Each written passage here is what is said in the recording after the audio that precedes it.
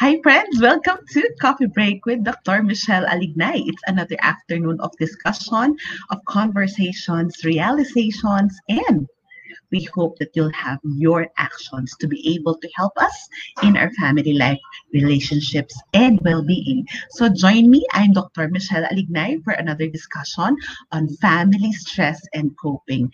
This is something very relevant for us. This week we are celebrating Mental Health Week on Mental Health Day is on October 10, and I believe one of the earmarks, one of the key areas that we're supposed to be taking care of in order for us to have healthier family life and healthier mental health is really our way we deal with stress, especially in the family. At alam ko marami sa atin kasama ng pamilya natin ngayon na kanya-kanyang pinagdadaanan when it comes to stress. Tama ba? So alam ko, kanya-kanya tayo ng pinagdadaanan. Iba-iba ang ating konteksto. Let me use that word, friends. Konteksto, context, how we are in our family, how we are in our relationships, how we are in our family life that will help us to navigate the stressors that comes our way, because it's not about the stressors, it's about how we cope with it. Ulitin ko, friends, how are you? Are you with me? It's not about the stressor that comes in our family life, but it's about how we cope with it. So I am just fixing something in my app, but I would like to ask you, what are the common stress? Friends, marami na tayo ngayong hapon dito. What are the common stress that you've experienced in your family life? Sabihin na natin kahit the past 3 months. 3 months lang. Can you please put that in the comment section? Can you tell me, if you will be honest and open, what are the common stressors that you are experiencing in your family life the past 3 months? Sa Pinas, we're still in quarantine, pero alam ko yung mga kaibigan ko sa abroad, medyo normal na yung buhay nila, but to a point that what do you call this? I cannot to the point that their lives are more normal. Actually, they're more normal now. So friends, do join me in telling me and tell me ano yung mga pinagdadaanan nyo, ano yung mga common problems, mga common stressors. Sabihin natin kahit hindi problema, kasi minsan naman hindi naman problema yan eh. It's just a probable stressors. So let's reflect about it. Tell me about what have you been up to? What have you been encountering? What are the stressors that has been happening to you the past 3 months? Sa buhay, pamilya in particular. Are you with me, friends? Are you with me? Hi, Yang. Hi to friends in California, si Rose, and in Canada, si Kathy. Ayan, I think maraming mga parents ang pinagdadaanan online learning of the kids and work from home. Tama yan. Yeah, tell me about it. I've been doing a lot of webinars for parents in order to help them in that aspect. Kasi alam natin na hindi naman talaga madali hindi naman talaga madali yung pinagdadaan ng maraming mga magulang, lalong-lalo na ngayon. So ano pa, aside from that, ano pa po yung mga pinagdadaanan natin this, in this aspect, ano pa yung pinagdaanan natin ng mga stressors lang. Stress at work at the same time. Yeah, I think it's the same, right? Meron pa ba? Meron pa ba tayong mga stressors na nararamdaman? What about sa sarili? Wala ba tayong stressor? What about, let me just course you through the reflections, the reflection points that we can do. Isn't it that it's also stressful to deal with your family members, whether you'll say it or not? It's really, thank you myself for saying it, a sibling rivalry, and you're very open to share it. Because minsan, dahil sa normal na nangyayari sa atin, hindi na natin ina-acknowledge that it has becoming a stress for us. Finances, yan. Totoo yan, mga kaibigan. Another one, J is they don't understand how my work flows, being work from home and handling online training, asking me help in using technology. Yes, naniniwala ako dyan. So, kanya-kanya tayo. But stress at work. But may kasamang hu-hu-hu. Yeah, we want to cry. We want to cry with our work. Ako, today, I'm starting to wear my academician hat, meaning my I teach in the college and I teach in the graduate school. So this week I have to prepare all my course outline, all the online learning platforms that I'll be using for them. So let's look into stress. Normal ba na may stress? Friends, do you think the stress is normal? With everything that's happening, is stress normal? Ayan, natawa ko dito sa comment na to. Anong stress? Anong uulamin? Totoo yan kasi minsan yan napakasimple. Yan na yung nasa-stress tayo. Pero totoo, yung bang it adds to us stress sa pagiging all-in-one woman, nanay, wife, anak, businesswoman. Yes, but you see, friends, I was asking you, is stress normal? It's very normal. Pag wala na ang stress sa buhay natin, alam nyo ba, baka posibleng we're dead meat already. So you have to realize that stress is actually a part of our lives. Stress is a part of our lives. And it's not about the stress, it's about how we deal with it. And in the family, stress is really normal. When we define stress, stress means pressure. Daily pressure that we encounter. And in the family life, marami sa atin work from home setup. Naniniwala ako at obserbahan ko yung mga bagay na hindi natin na-realize at hindi natin na-encounter before, na-encounter natin. Tama po ba mga kaibigan? So here, there are different kinds of stress. And all this pressure, many times, stars can okay, there are 3 levels of stress. So, ang unang level ng stress na tatandaan mo, it's the physiological. The mind-body connection. I believe in the past episodes of Coffee Break, I've discussed that. Physiological stress is that how our body responds to stress.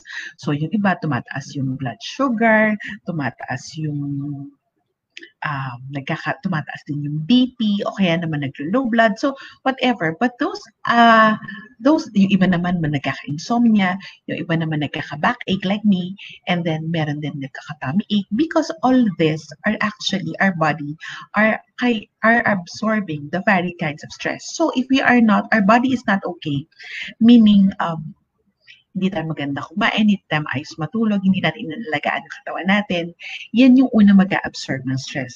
The second level of stress since our body is reacting, it's the psychological stress. So physiology, that is the body. Our body is the one absorbing it, even if our minds are not yet acknowledging that it's a stressful situation.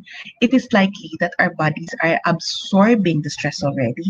And if we don't know how to deal with it, then sometimes it becomes the cause of our sickness. And another one is the psychological stress. Psychological stress, from the word itself, it's really we are appraising, we are looking into, we are trying to understand the stress that's happening. So ito sa utak at sa emosyon, psycho-emotional. So here, resulting in an emotional reaction. Parang so dito na ipapasok na, oh my God, this situation, it's really fearful, it's really hindi ko maintindihan. So the more that we become anxious. So that insight in the head that hindi natin maintindihan, and then we become anxious, we become fearful, we become afraid. So yun yung epekto. So that's the psychological stress. Others naman, we become overthinkers. So yun yung nangyayari kasi pinipilit natin intindihan ng isang bagay, pero we cannot fully grasp it. Are you still with me, friends? So the third level, it's that the social or the relational stress. So, pag yung physiology, yung katawan natin, na-absorb na yung stress, and our psychology, our mind, and our emotions react to it, sometimes if we don't know how to handle it, it affects the relationship around us. It affects the people around us. It affects how we have been dealing with it. So it affects actually how we react to our parents, how we react to our siblings, how we react to our kids, and even how we react to our husband. Kaya hindi ba po, pag tayo ay stressed, who can relate here, friends? When we are stressed, you have to check, how am I being a loving person? How am I reacting? How am I nourishing myself in relation to the people around me? So, si Ma'am Joy, you're always you're summarizing, and I really appreciate that. Physiological, psychological, and social or relational. And then, if you look at it, there's also the environmental stress, and then our COVID situation right now, that's environmental stress. So may mga bagay na hindi natin kontrolado. So friends, punta tayo, ano doon yung kontrolado natin? So kung levels of stress tatlo, dagdag mo pa yung pang-apat, which is environmental or cultural or political stress. Lahat ng nasa labas natin. Which among these are controllable? We cannot control the stress. But the level of stress that we put in ourselves, isn't it that that's what we are in control of? Tama ba? Naiintindihan niyo yung sinabi ko? Hindi natin kontrolado yung nangyayari sa labas. Pero among this and how we deal with things, alin dyan yung kaya nating ma-manage? Alin dyan yung controllable natin? Can you make a guess? Can you try to reflect also? Right here, right now, what are you in control of?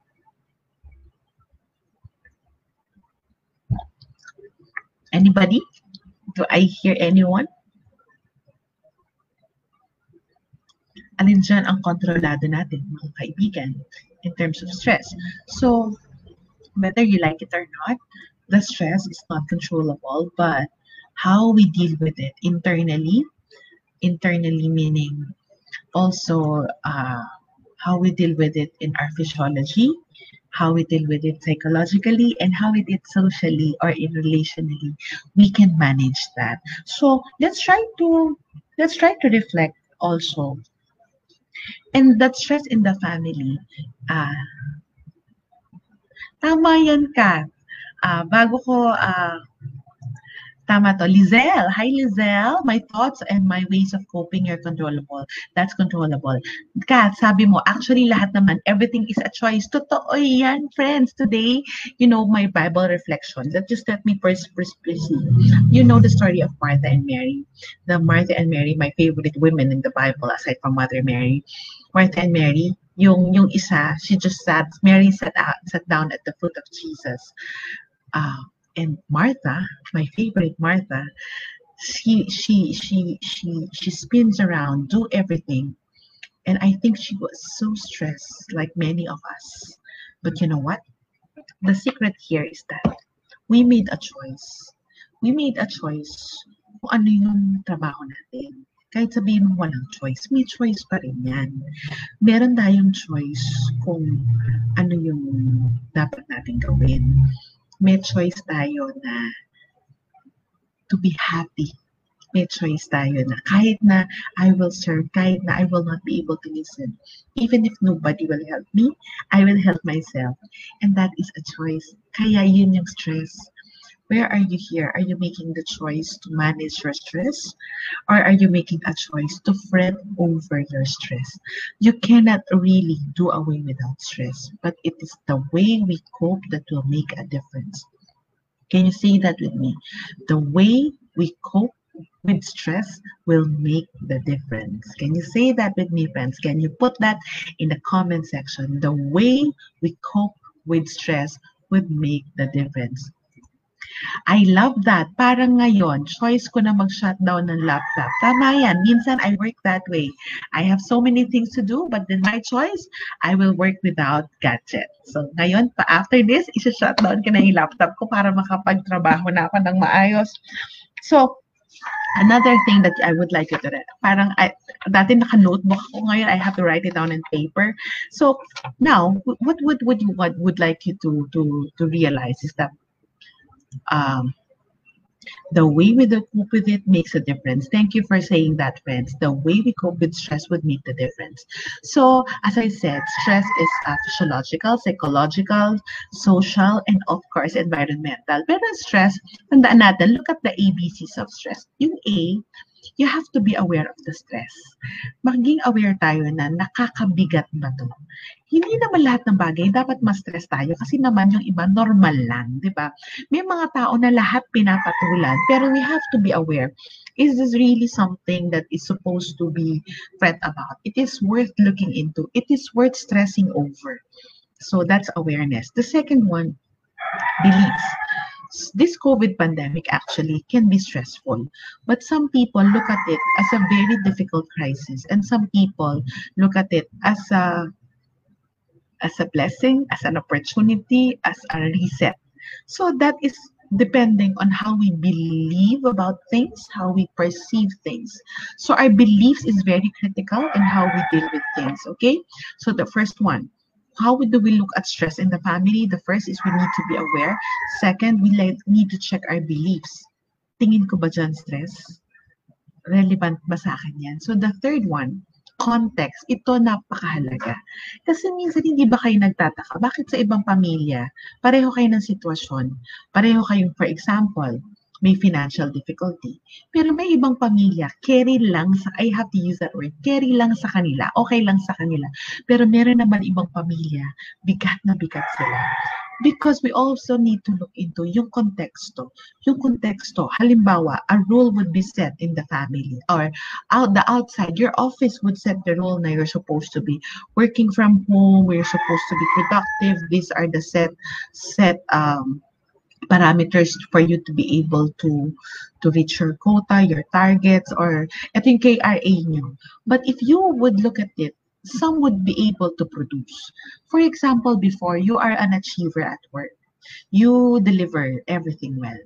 But then, you are in the office.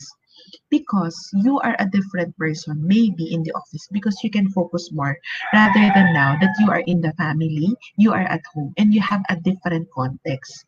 Some people can work from home very well, and some people, it's a challenge for them. Why? Because of the context. Yung konteksto, iba-iba yung setup sa bahay, may manok, may aso, may truck, may kung ano-anong ingay, may mga bata, lahat na. Yung iba naman, ay ang saya, para siyang naka-studio. Parang, wow, ang perfect naman ang perfect na ba ng sitwasyon mo. So, you have to check that. You have to check always the context. You know, as a teacher, as a counselor, I always need to remind myself, check the context of the student. Some students, of course, there are some of them who makes an excuse. But some, they're able to produce kasi iba-iba yung konteksto. So minsan, kahit na the rules are set, but the context can be very different. We need to check that. And then D, some people have different direction. Another area of stress. Other people, what's the direction ng stress? Yung ibang tao, pag yung stress, alam nyo, babaksak sila. Bumabaksak sila. Paatras sila. Bigat na bigat. Pero meron naman iba, ang ginagawa nila, status quo. Set. Nakaset lang yan. Hindi gagalaw. Kasi they don't wanna rock the boat. So, dinay-deny nila o hindi nila ginagawa ng paraan. Meron ng mga tao, stress ka lang. Ibig sabihin, kaya nilang mag-thrive. So there are just some who grow. So yun yung fight, flight, flee. May mga tao. What's the definition of stress? Or what's the direction of stress? I mean, some people fight the stress. Nilalabanan, hinaharap. When I say fight, I don't want saying fight. Ayoko kasing labanan ng mga bagay. So, mas magandang harapin. So, mas maganda natin face. Some people face the stress. They take it by the horns. They deal with it head on. Hinaharap, aalamin anong pwedeng magawa. May mga tao, so there's the face. The other people, what they do, they just freeze, naninigas, status quo, hindi makagalaw, hindi alam kung anong uunahin, analysis by paralysis, paralysis by analysis, hindi nila alam anong direction. They're looking for directions but they don't know how to look for solutions. Alam nila yung direction dapat, pero parang hindi sila makapagsimula. They freeze, frozen. The third one, They flee. Ibig sabihin, tumatakas, hindi hinaharap. They deny that stress is happening or a problem is already brewing. So where are you here? What's your direction in stress, in dealing with stress in your family? Are you the type who face it? Are you the type who flees? Or are you the type who flee? So where are you in the stress in your family life? So that's awareness, and then that's beliefs. That's your understand the context, check your direction, and then the other one it's what I call external manifestation. What do I mean by external manifestations of stress? When we say external manifestation, panlabas na nakikita. Ayan, yun yung maganda nating maintindihan, friends. For example, minsan may mga tao, ang sabi natin, ang ganda mong magdala, hindi halatang may problema. Bakit? Maybe because that person has enough inner resources to navigate stress.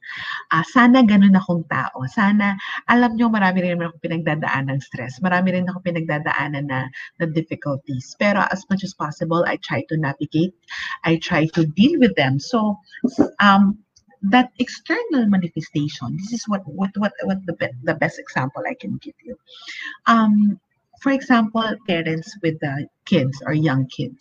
Minsan, yung halimbawa addiction problems. Addiction problem ng anak, may gaming addiction o kaya may depression. Itong mga bagay na to, o kaya meron anak na nagkaroon ng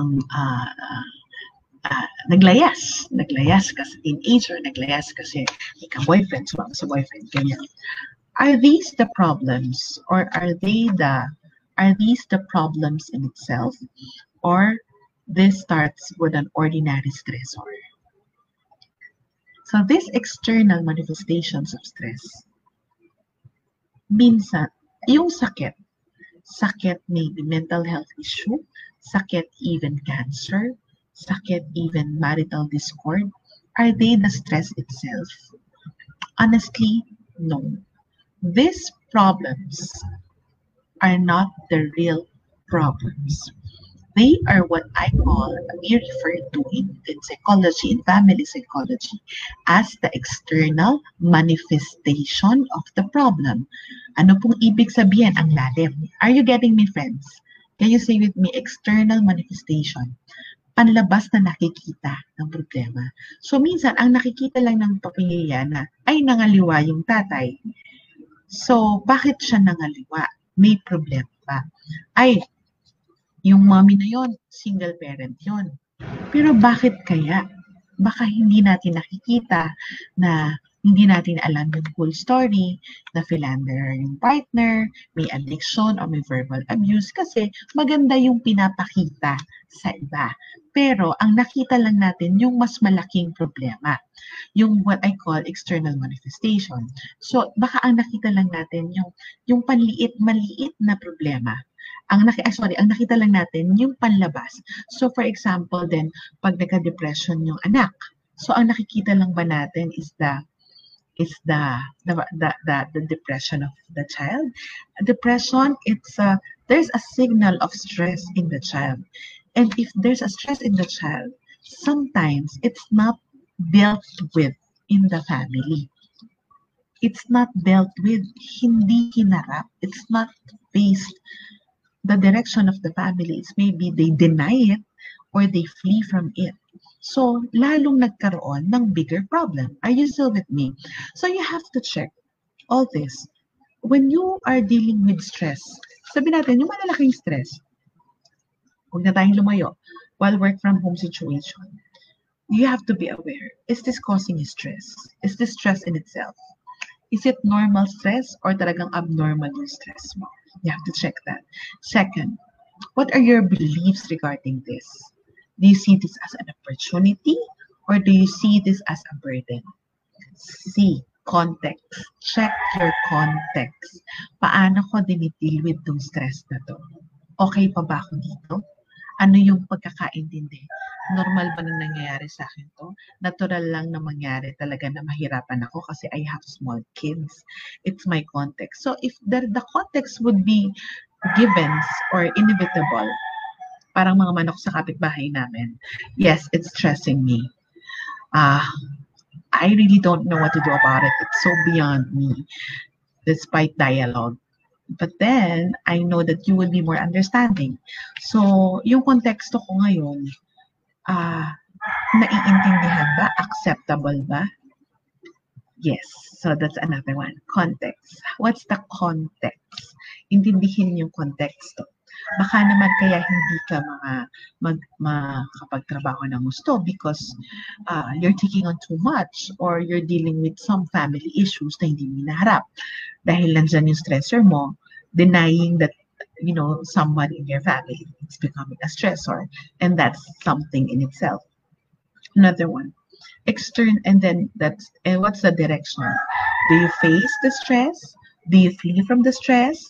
Do you freeze from the family stress? So, tingnan natin nasaan tayo dyan, friends. And E, external manifestation. Ano yung panlabas na nakikita regarding the stress? Ano yung panlabas na nagiging manifestation? Nagkakaroon na ba ng mas malaking problema? Why do you need to deal with it?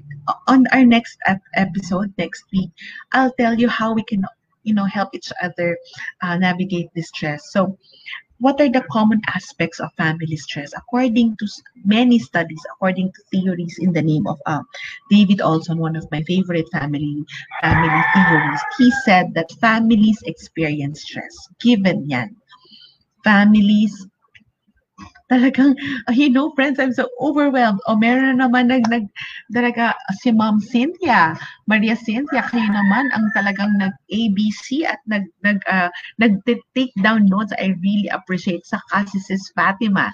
So now, what are the common aspects of stress? I'll give you 4 areas. One is that families experience stress. Lahat tayo nakakaranas niyan. Iba-iba lang ng packaging. May magandang magdala, mayroon na nakakilay pa, may nakangiti, pero meron naman mukhang lugi at mukhang biktima. Nasaan ka dyan, kaibigan? Where are you there, friends, in how we deal with stress? The next one, all stressors either begin or end in the family. Tandaan natin, all stressors either it begin or it ended in the family. Diba? That's the unfair one. Minsan, kaya nagkaroon ng stress, lumala, kasi hindi dinelt with nung tatay, hindi inayos nung nanay, hindi nag-usap ng maayos. So, it began in the family. And then the next one is that it ended in the family. Merong nagka-problema sa labas. There's a lot of stressors outside, pero pag uwi, dala mo lahat ng problema. Ngayon, ramdam natin yan during the quarantine because many went home. So, yung mga problems na tulog, nasa ilalim ng kama, nasa loob ng cabinet, at mga dormant concerns and issues in the family, maraming na bulabog. Okay? Because all stressors either begin or end in the family. Kaya, we need to deal with our family stress because lugi naman yung family, kawawa naman yung pamilya natin. Nagpapakahirap tayong ayusin, pero kung siya lang yung mabubugbog at hindi maayos, as I said, okay lang naman mag-stress. Family stress is normal, but if we dump everything in our family, and then it's not gonna be fair for all. The third one, couples must find the resource, or couples or families need to find in resources to help them cope. Ano tong resources na to? Alam nyo, friends, ang unang-una nating kailangan, for example, financial problems. Hindi natin solusyon agad na mangutang. Hanapin muna natin yung internal resources natin because when we deal with stress and when we look for resources, we have to do it internally and externally. Diba nga, kaya ang common problem ng Filipino family, when they have a family problem, they work on it internally, hindi nila nilalabas agad. Minsan kailangan na, pero hindi pa rin dinidelt with sa labas. So that's why you need to understand that you have to look for the internal resources to help you cope. For example, finances. Wag mo nang manghiram sa labas. Tingnan mo na, baka naman ito. Meron tayong mahugot dito. Pwede tayong magtipid dito. Or, hindi naman natin kailangan muna yung na ganyan kalaki yung gastos sa ganyang bagay. So, hindi na natin gagastusan yan. So, meron tayong perang mababakate for that. So, it's refunneling the internal resources. And it starts with that. Another one, couples might find resources. So, among yourselves, you talk about it among yourselves. Kaya, naniniwala ako na pag sa family, we don't also put everything out in social media, because when you put all your internal issues out in social media, it becomes an external source of stress. Mas lalong nadadagdagan, because the resources is supposed to be inside. Pag-usapan muna among your family members, you find ways how to deal with it so that you can all manage it together. Hindi yung ikikwento dito, i-rant sa Twitter, and all. So, kaya, ang nangyayari, if the family does not have an effective communication with each other, if the family has poor conflict resolution skills, if the family is poor also in creating family decisions and direction, chances are family members look for solutions outside, external solutions to help them cope, because inside there's no resources. If there are resources, hindi naman helpful yung resources. Are you understanding me, friends? So, couples or family members, ideally, we find ways sa loob pa lang. We deserve better. We deserve to work on the family first before we move outside. Or we deserve to use whatever we have first in the family bago tayo humingi ng saklolo or bago tayo maghanap ng solusyon sa labas. And lastly, friends, all couples or families have internal strengths in managing stress, and that's the blessing. Minsan hanap ng mga other ways to make us strong, other ways, mga good vibes. Sometimes the wisdom is inside you already. Hinanda na tayo ng buhay dyan. Sometimes, we feel that we are at loss for words with the things that's happening, but sometimes, sometimes that kind of silence, it's really needed. One time, I'm ranting so much. I have so much in my plate. Now I forgot what is it that I am concerned about, and then I seek the help of a friend. Sabi ko, my dear, ay nako, talagang this is really causing me so much stress. It's becoming a burden in my heart already. Natawa ako sa sinabi niya. Friend, nandun yan sa libro mo. Kaya ko yan natutunan gawin sa asawa ko kasi natutunan ko yan sa'yo. So, ibabalik ko lang yan sa'yo. Yan yung, di ba sinabi mo sa book mo, yung family goals? Oh, that's my award-winning book. Ang sabi mo, ito. Oo nga, no? Sinabi ko pala yan. So, the resource is already in me. Kasi, kaya ako naisulat yun kasi na-apply ko na yun before. But sometimes, we get too confounded by stress. Ang dami nating iniisip. Para tayong si Martha, ang dami nating gustong gawin. Minsan, we look too much outside, but we fail to do it inside. One time naman, I'm having internal struggle also. And then I seek the help of a counselor friend, of a psychologist friend. And then I told her, Doc, he's my good friend. Sabi ko, Doc Ron, it's like this. I need to tell you this. Ganyan. Sabi niya, ay nako, Itzel Alignay. Sabi niya ganon. Sinabi mo yan, alam mo, tuwang-tuwa ako dyan sa portion ng book mo, yung Beauty of 40 mo. Sinabi mo yan towards the second to the last chapter. Kasi breakthrough sa akin yan nung sinabi mo. And then I'm so happy that you said that. Now, ikaw ang nagsasabi sa akin yan. Sabi niya, ihampas ko kaya sa yung libro mo. Sabi ko, my friends are well-meaning, no? They say that. But come to think of it, friends, sometimes we look for things, even me, outside of us. But the strength that we need is already planted in our hearts. Naniniwala ako that this pandemic, it is a blessing and it has a purpose. It's not a burden. It's not a pain. It's not a disaster. For me, it's more than a burden. It's a blessing. More than a pain, it has a purpose. This pandemic, it has a direction, a helpful direction, more than being a distraction. It may have distracted our lives, but if we look at the strengths that we have, and we have right now, yung mga natutunan mong bago, yung mga na-realize mo sa sarili mo, ay meron pala ako, kaya ko pala, baka we will wonder, wow, if not for the pandemic, I would not have realized that I am strong like this. Are you getting me, friends? Can you just tell me one thing that you are stressing about at the start of a pandemic, and then now you realize, it can be my strength. It can be my strength. Stress can be converted to our strength. Stress can be converted also to sentiments. To significance. Gusto kong gawin yung significance. Because as Brother Bo Sanchez, lagi ko ito pinapaniwalaan. Success it's about you, but significance is about yourself and helping others achieve their success.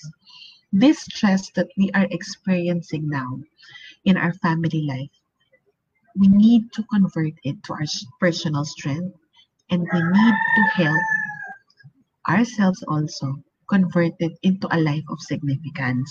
Na kaya nangyari to kasi may tinuturo si Lord. Pero friends, hindi ko sasabihin sa inyo kung ano yung tinuturo ni Lord. It's for us to discover. It's for us to unlock. It's for us to unwrap. Ganun yung buhay. Naniniwala ako na ang buhay ay hindi one size fits all. Lagi ko yan sinasabi sa inyo. And you see, I'm not giving you steps 1, 2, 3, but I'm giving you areas to reflect upon so that you can realize what is this family stress what is it about this family stress that is teaching you? Because there is something. You may not see it now. Pare-pareho tayo, nandito pa rin tayo sa gitna ng lahat. Hindi natin nakikita ngayon. Pero, posibleng makita natin yung purpose at yung significance. Ng pain to purpose, thank you Teacher Miles, ng stress to strength, we can see that, not now, but later. And then one day, we'll say, oh God, thank you for helping me carry on. Every day is grace, and we should ask God for grace. His grace is more than enough each day. Kahit na stress na at hirap na hirap pa din tayo. Carry on. One day at a time. Personal tips, I've had my share. One day at a time. Wag sabay-sabay, mauubos tayo. And we just simply, that's the last S that I will tell you. So, how do we deal with this stress? Stress, look for your strength, step by step. Oh, baby. Step by step. Huwag sabay-sabay. Convert it into stress, convert the strength, step by step, and live a life of significance. Someday, it will make sense. So last one, significance. The last one, sense. We have to be sensible.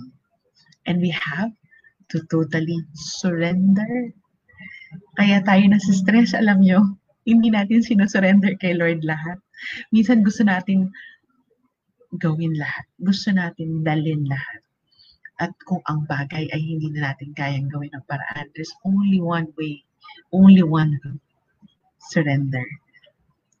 Did I repeat that? Stress, step by step, convert it into your strength, live a life of significance, and lastly, surrender. Thank you for joining me for another session of Coffee Break.